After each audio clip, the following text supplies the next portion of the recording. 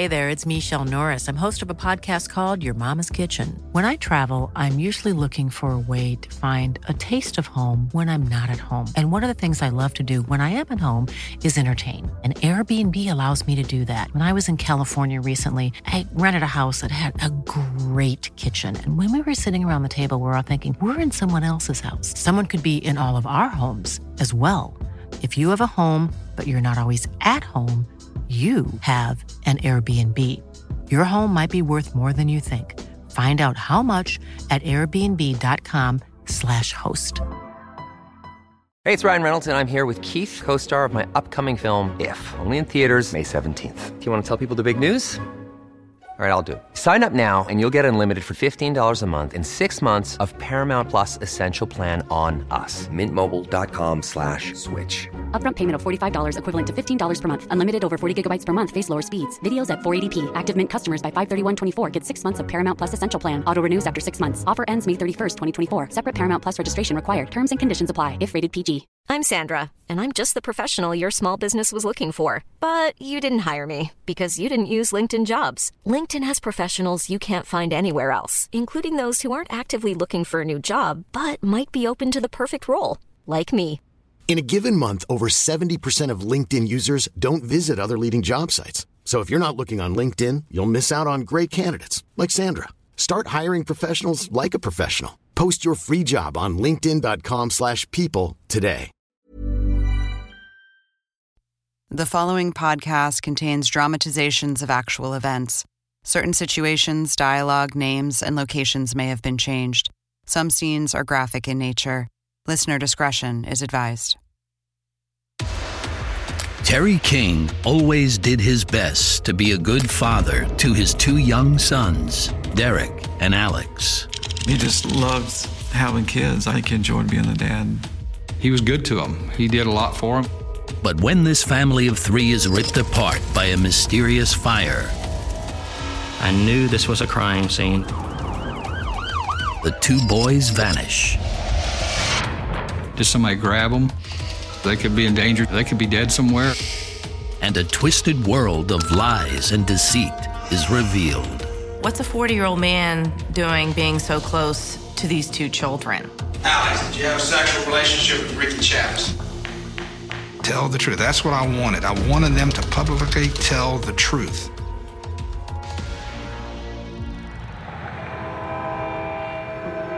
Cantonment sits roughly 15 miles north of the sandy white beaches of Pensacola.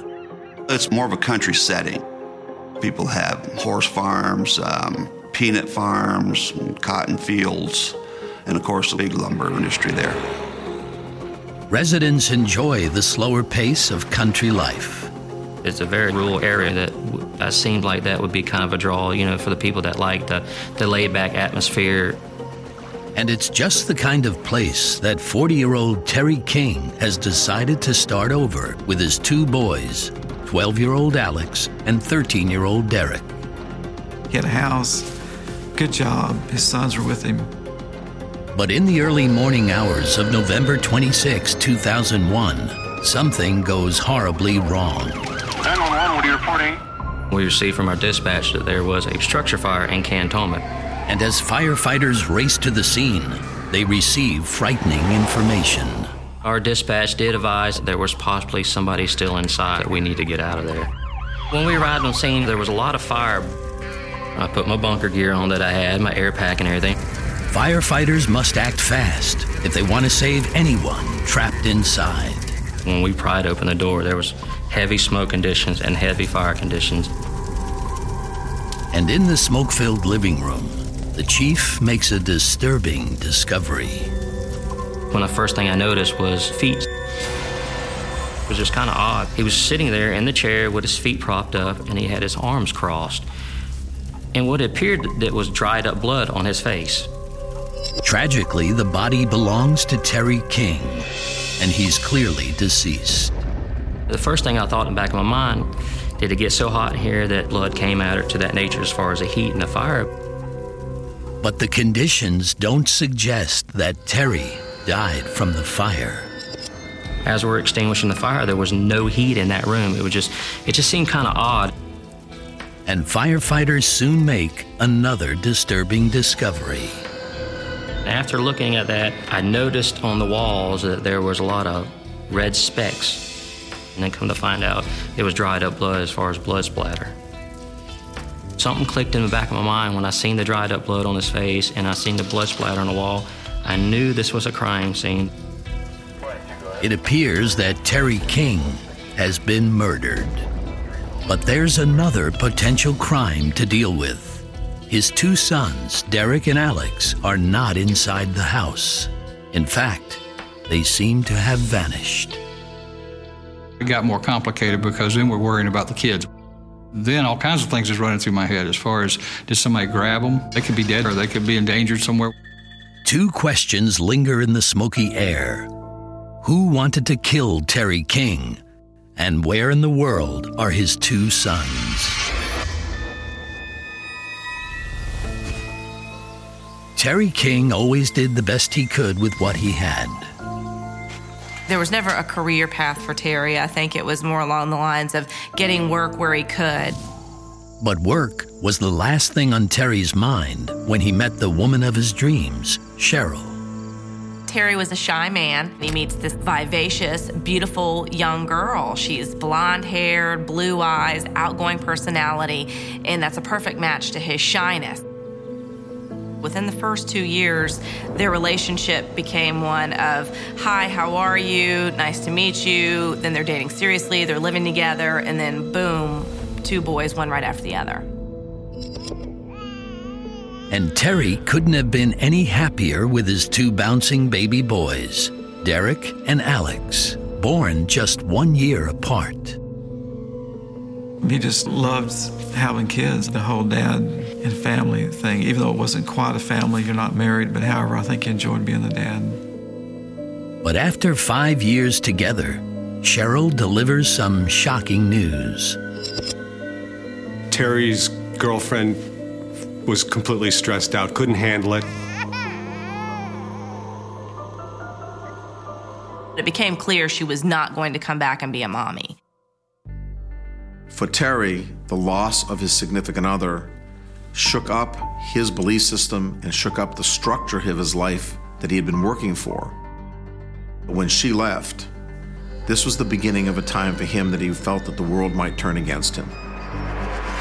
And Terry, the ever-loving father, stepped up to the task of being a single parent. The idea that this woman left and he took on that responsibility is quite unusual given what our popular, current societal belief is. So Terry struggled alone with his two young boys, working jobs that paid little more than minimum wage. When Terry was working, it was keep his job, provide the food and place for them to stay, and then find babysitters. It was like, who can I get to watch my kids? And that produced instant stress. The stress soon became too much for Terry to handle, and he was forced to make a difficult decision.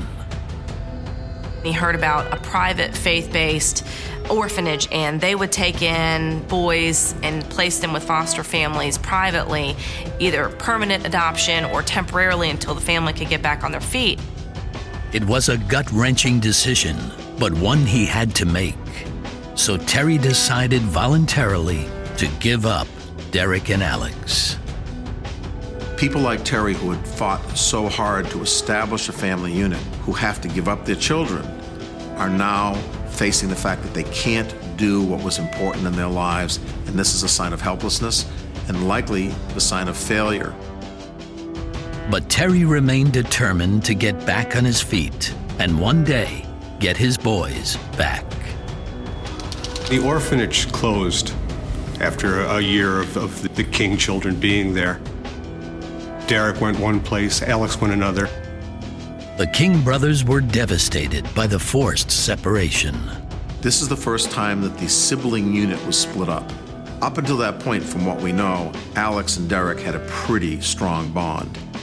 Now placed with a foster family, it was younger brother Alex who took the separation the hardest. He just never settled in. He just grieved openly. The family felt like they just couldn't bond with him. But all the while, Terry was hard at work, getting back on his feet. He just took work where he could get it, and eventually he found steady work at that print store. Though he'd worked hard, Terry could only afford to bring one boy home, and he chose Alex. When Alex comes back to live with Terry, Terry, of course, is thrilled to have one of his sons back. But Terry's paranoia soon returns. Terry was concerned about others viewing him as being an inadequate parent or forces come to bear that would have him lose Alex again. The first step was increasing the level of control that he had and limiting contact of Alex with the outside world. And he becomes stiflingly overprotective. He keeps Alex with him all the time. He locks him in rooms. As the years passed, Alex adjusted to life with his father. But 18 miles away, Derek was developing problems with his foster family. He got caught playing with lighter fluid. I believe he got caught stealing beer. It was never anything malicious or violent per se. He just would do anything anybody wanted him to do for peer approval or for attention. Meanwhile, things were finally looking up for Terry and Alex. Father and son were able to lease a home on Muskogee Road. Alex had been pretty excited about it. They'd been living in a travel trailer up until that time. For Terry, this was a new beginning. He had a house, he had steady work, even if it was minimum wage. And Terry had one more goal. He wanted to bring Derek home and finally reunite his family. But it would be the worst mistake of his entire life. Two brothers under the same roof will push Terry to the breaking point. That just created this paranoia. He felt like everybody was taking his kids. And the ties that bind will destroy them all. That made something snap in their heads. They weren't going to put up with that for too long.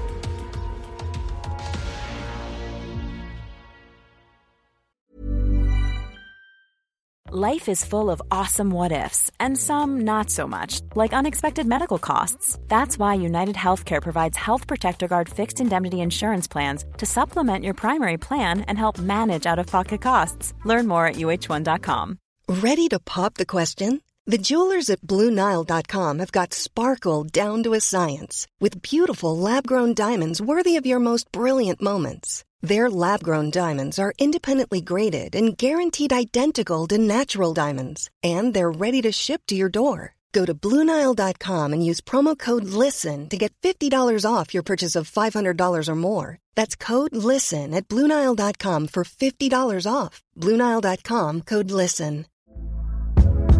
Hey there, it's Michelle Norris. I'm host of a podcast called Your Mama's Kitchen. When I travel, I'm usually looking for a way to find a taste of home when I'm not at home. And one of the things I love to do when I am at home is entertain. And Airbnb allows me to do that. When I was in California recently, I rented a house that had a great kitchen. And when we were sitting around the table, we were all thinking, we're in someone else's house. Someone could be in all of our homes as well. If you have a home, but you're not always at home, you have an Airbnb. Your home might be worth more than you think. Find out how much at airbnb.com/host. Hey, it's Ryan Reynolds, and I'm here with Keith, co-star of my upcoming film, If, only in theaters May 17th. Do you want to tell people the big news? All right, I'll do it. Sign up now and you'll get unlimited for $15 a month and 6 months of Paramount Plus Essential Plan on us. MintMobile.com/switch. Upfront payment of $45 equivalent to $15 per month. Unlimited over 40 gigabytes per month. Face lower speeds. Videos at 480p. Active Mint customers by 531.24 get 6 months of Paramount Plus Essential Plan. Auto renews after 6 months. Offer ends May 31st, 2024. Separate Paramount Plus registration required. Terms and conditions apply if rated PG.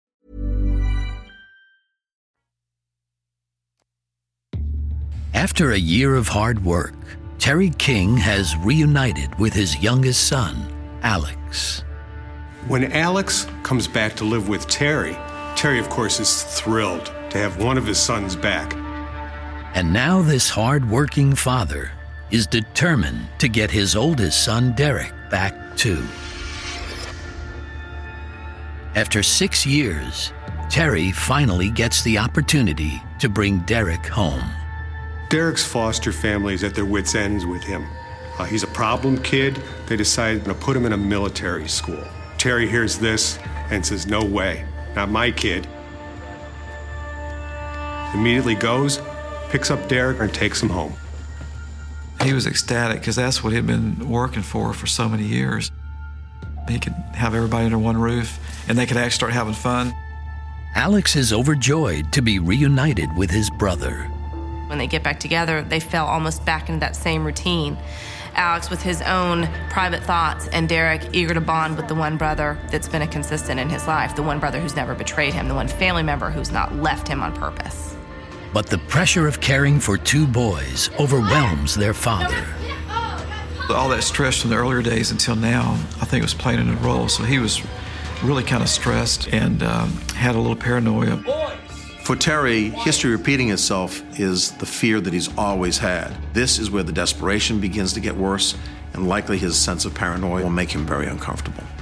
Go to your rooms. For the boys, life with Dad feels less like a family and more like a prison. When Terry did get the boys back, the fear that he'd lose them again overwhelmed him, and he practically kept his sons prisoners. Terry wouldn't let the boys have a lot of privileges. He wouldn't let them watch TV and play video games. The only escape the brothers have from their restricted life comes from a friend of their father's, 40-year-old Ricky Chavez. Ricky's born and raised in Pensacola. He's a handyman. He can fix everything from refrigerators to cars to air conditioning units. Ricky was like a jack of all trades. After meeting at a local flea market, it turns out the two men have something in common. Ricky also comes from a broken home. He also had been in a private foster home for some time. Terry and Ricky quickly become friends, and Ricky is always willing to lend a helping hand. When he didn't have enough money to pay the light bill, Ricky would lend him $1 here and $2. Ricky soon becomes someone Terry can rely on. Terry couldn't afford childcare and he had to work, so he was taking his kids to work with him. Now Ricky was the answer to Terry's problem. He's a friendly guy who would look after Terry's kids and he wouldn't charge him a dime. Derek and Alex spend hours after school in Ricky's care, and this time with Ricky is a welcome relief from their father's grasp. Ricky's a charismatic fellow. He's got the gift of gab. He always had kids around. He had video games. He had entertainment centers. So wherever Ricky was, there was always a party. They liked Ricky because Ricky would let them watch TV. He would let them play video games. He would let them do whatever they wanted, and they liked that. They didn't want to have to follow rules of their father. As time passes, 12-year-old Alex's feelings for Ricky deepen to a disturbing degree, and he expresses those feelings in his private journal. It became apparent that Alex was in love with Ricky. He believed that he was in love with this man. He thought they were experiencing an adult relationship. At home, Terry remains unaware of Alex's feelings for Ricky, but he does notice something out of the ordinary. Alex became more and more withdrawn. He quit calling Terry father, and he started calling him by his name. Whatever you say, Terry. And I think he was a little more disrespectful and pulling back and slightly more rebellious. Terry blames the change in his son on all the time the boys spend with Ricky. That just created this paranoia. When he realized what was happening with Ricky, he felt like everybody was taking his kids. You probably got to go home, though. So Terry takes matters into his own hands. See you tomorrow? Yeah.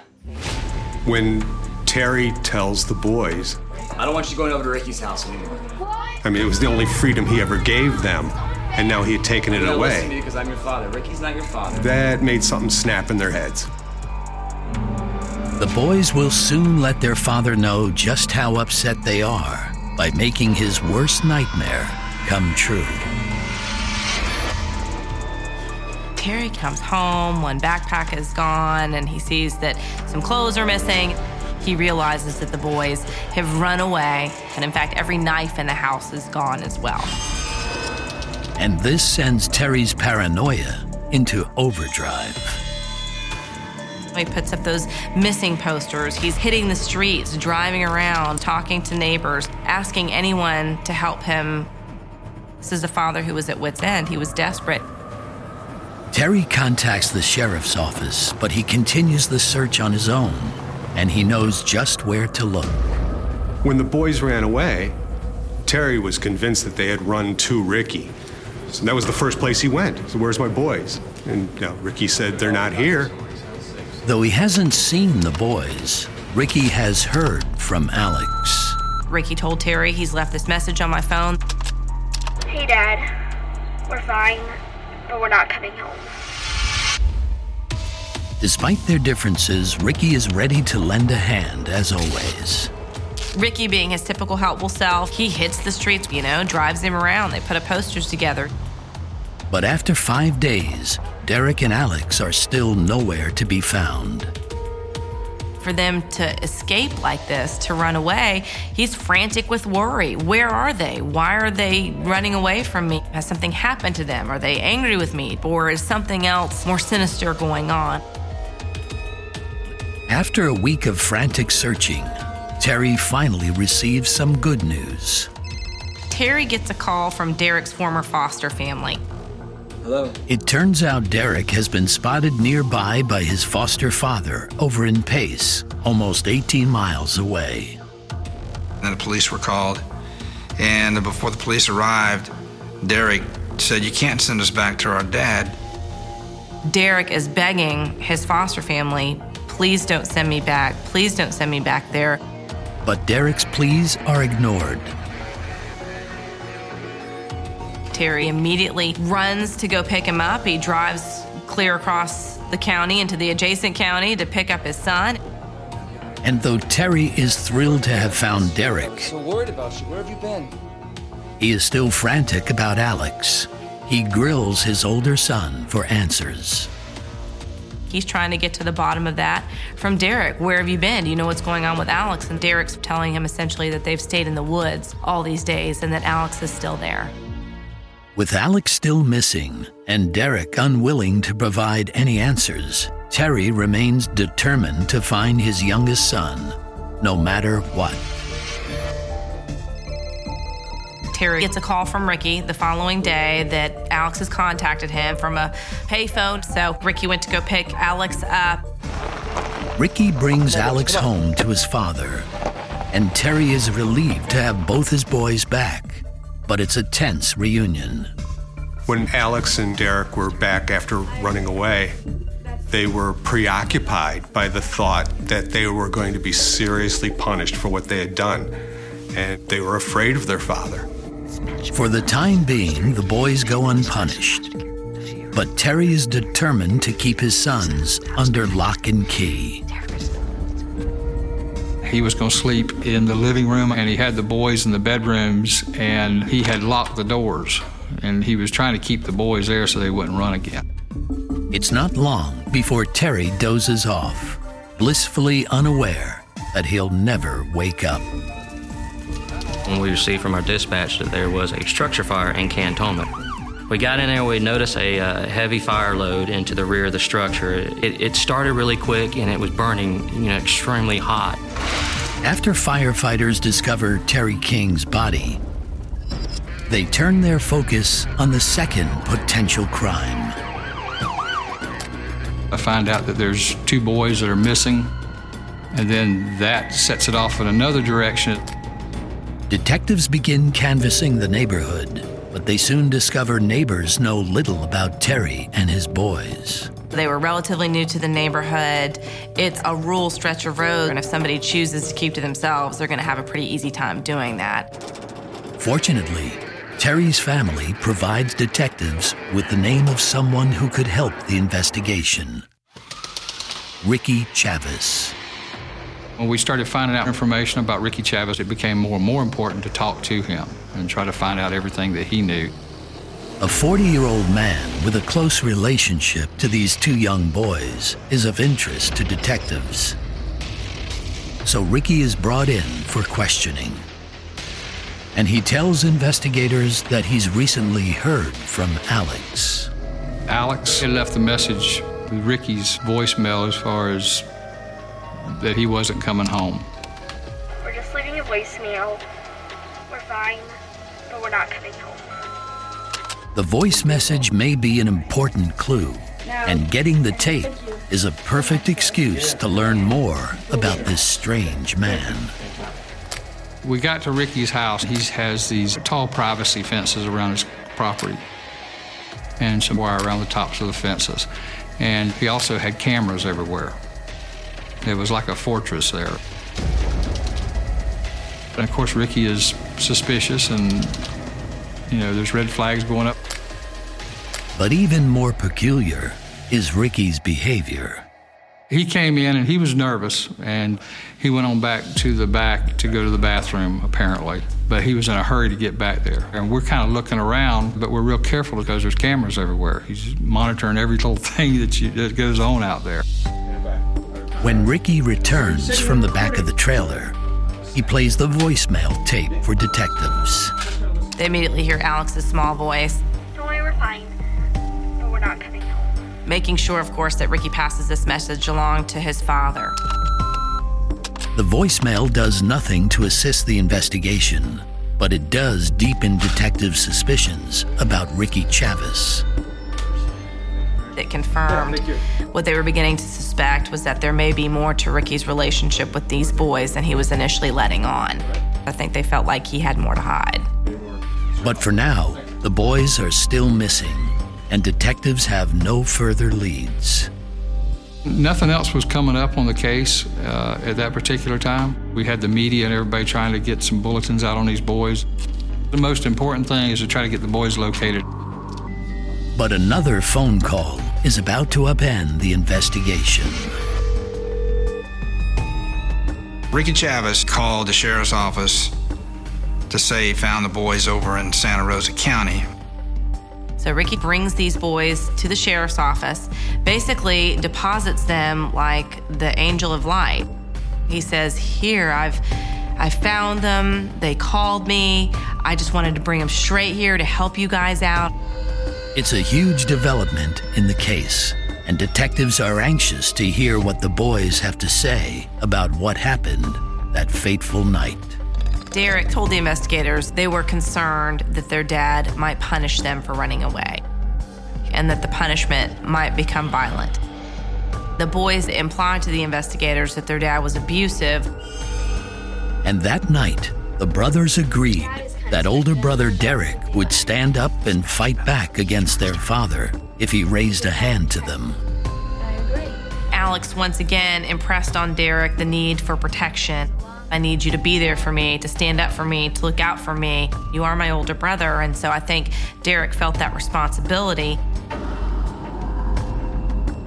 Then, 13-year-old Derek describes what happened when their father finally confronted them about running away. Terry's demanding to know where they were, who they were with, what they were doing. Don't lie to me. You're the one. I don't believe you.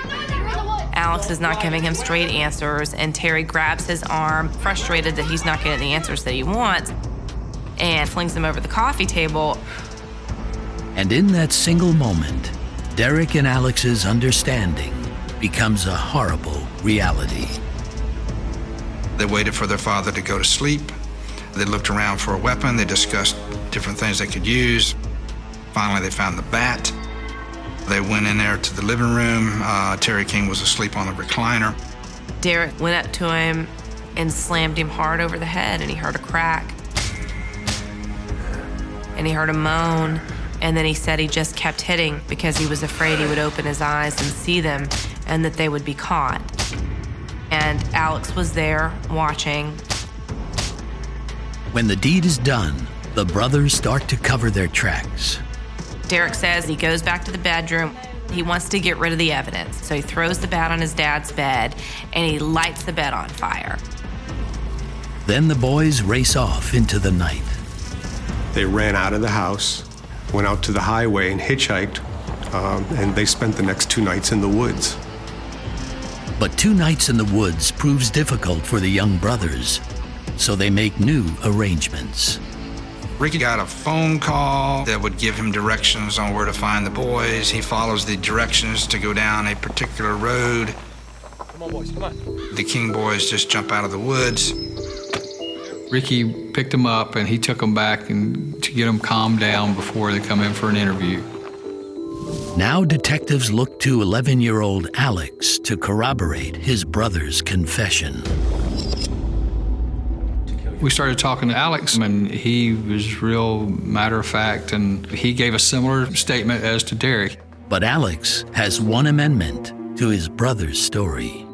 It was my idea. I told Derek to do it. Alex made the statement that Derek hit him, but I'm the one that put it in his head. It was my idea. So Alex was telling us that he's the one that thought this up. If you're gonna do it, now's the time to do it. When Alex's confession finally ends, everyone is shaken. I've never seen any young children this age confess to murder, especially of their own father. It was kind of a shock in a sense because I thought, that's impossible. How in the world? Each was charged as an adult with an open count of murder. With 2 confessions in hand, it appears the murder, the arson, and the missing persons investigation have been solved in one fell swoop. But detectives aren't so sure. There were a lot of aspects to the confession of the boys that police just didn't buy. First of all, how do children do this? How do they hitchhike at 1 a.m.? How do they survive in the woods for 2 days? And these questions lead detectives back to one person. It was becoming apparent that Rick Chavis was the key. We knew he had to know more than what he was telling us. What's a 40-year-old man doing being so close to these 2 children? What's he doing being so involved in this family affair that's clearly something between a father and his sons? Detectives find their answer when they pull Ricky's criminal record.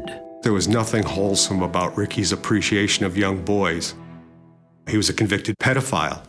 In 1984, he'd been caught in bed with 3 runaway boys while working as a security guard in a hotel. He pled no contest, but it certainly stayed on his record, and he was much more careful, I do believe, from that point on, that he would not get caught again.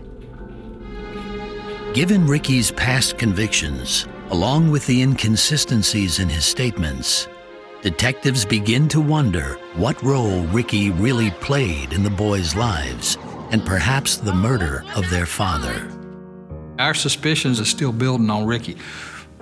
We interview the boys, they're saying adamantly, no, he had nothing to do with anything, but we still feel like there's more to it. So detectives continue to bring him in for questioning and slowly uncover the strange relationship between this 40-year-old man and these 2 young boys. We spoke to Chavis 9 different times, I believe. Each time there was a little bit more that we got from him.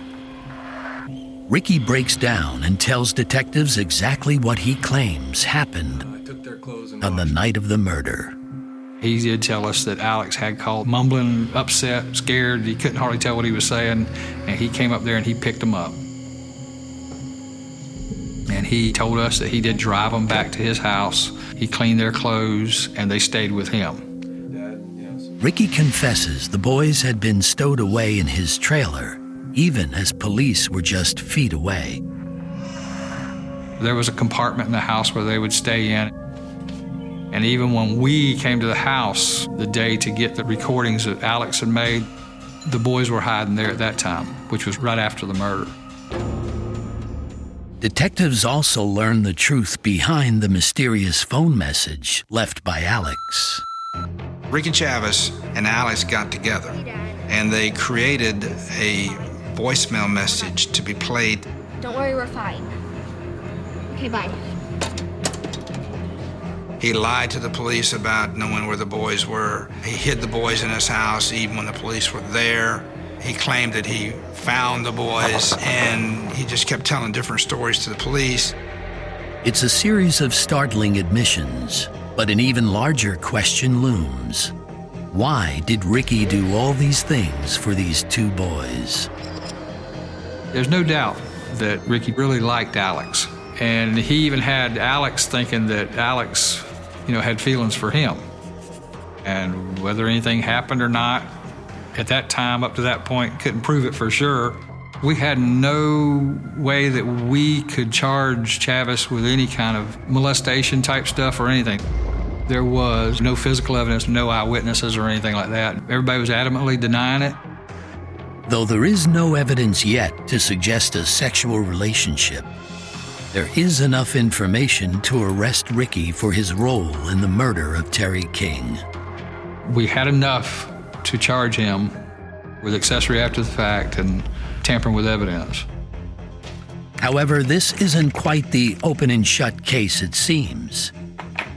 Derek and Alex are about to drop a bombshell. They started saying their story to the police was not true, that Ricky Chavez had told them what to say, that in fact they claimed that Ricky Chavez snuck into the house, took him out to his car, then went back inside and committed the murder, then told them in detail how he committed the murder, and then convinced them to take the blame for it. And just when prosecutors think they have heard it all, Alex drops another shocking accusation against Ricky that may provide a motive for the murder.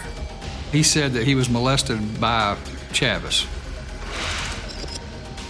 Not all pedophiles are the same, but the grooming pedophile wants a relationship because that's what they need, will tell children that they love them. When you have a home environment with no warmth and a pedophile environment with warmth, what is a child going to choose when somebody says, I love you, versus, look what I do for you, I go to work every day? That's a big difference to a kid. Prosecutors take swift action against Ricky and the new crimes the boys claim he committed. Ricky was charged with first-degree murder, arson, and lewd and lascivious acts against a child. 9 months later, Ricky's trial gets underway. Ricky's attorney attacked Derek and Alex because they had changed their stories. And of course, he claimed that Alex was lying about a sexual relationship. Did you at some point believe that you were in love with Ricky Chavez? Yes, sir. Alex, did you have a sexual relationship with Ricky Chavez?